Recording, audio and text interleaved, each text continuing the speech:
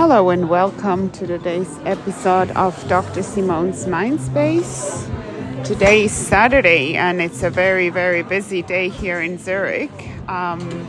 Everybody getting into festive season, I guess. And as I did podcasts here before with some little background entertainment, the countdown is real. Now it's 21 days left until our child is born. We've just returned from a trip to Rome, a special couples time and a prenatal bonding, just the two of us, the so-called baby moon. We've talked about the different ideas we have about parenting and just what is important for us, and focused on the now as a couple rather than as a family of three. The time as a couple and the plan to focus on it is also what is so crucial for the future as a balanced couple partnership. This will be reflected in the child.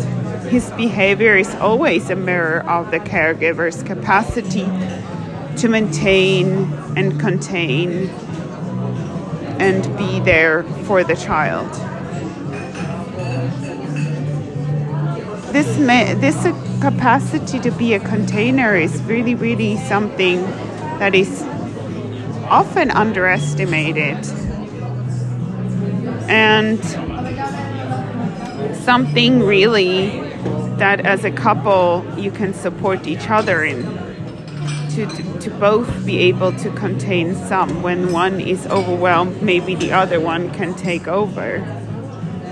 This is something we've discussed on our trip over morning runs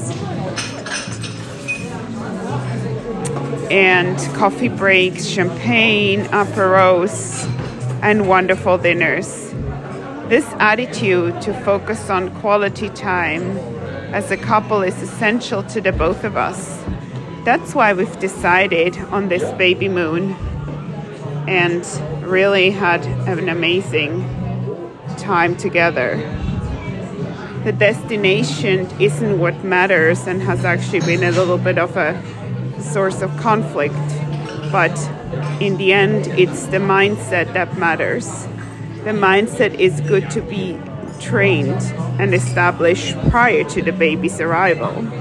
This mindset of focusing and prioritizing the couple over anything else, because happy parents also make a happy child. An agreement on how to parent among the couple is very, very important. Another essential aspect is the sharing of one's own childhood experiences. The reason why is extraordinarily important. It's that we tend to get into a default mode, especially when stressed.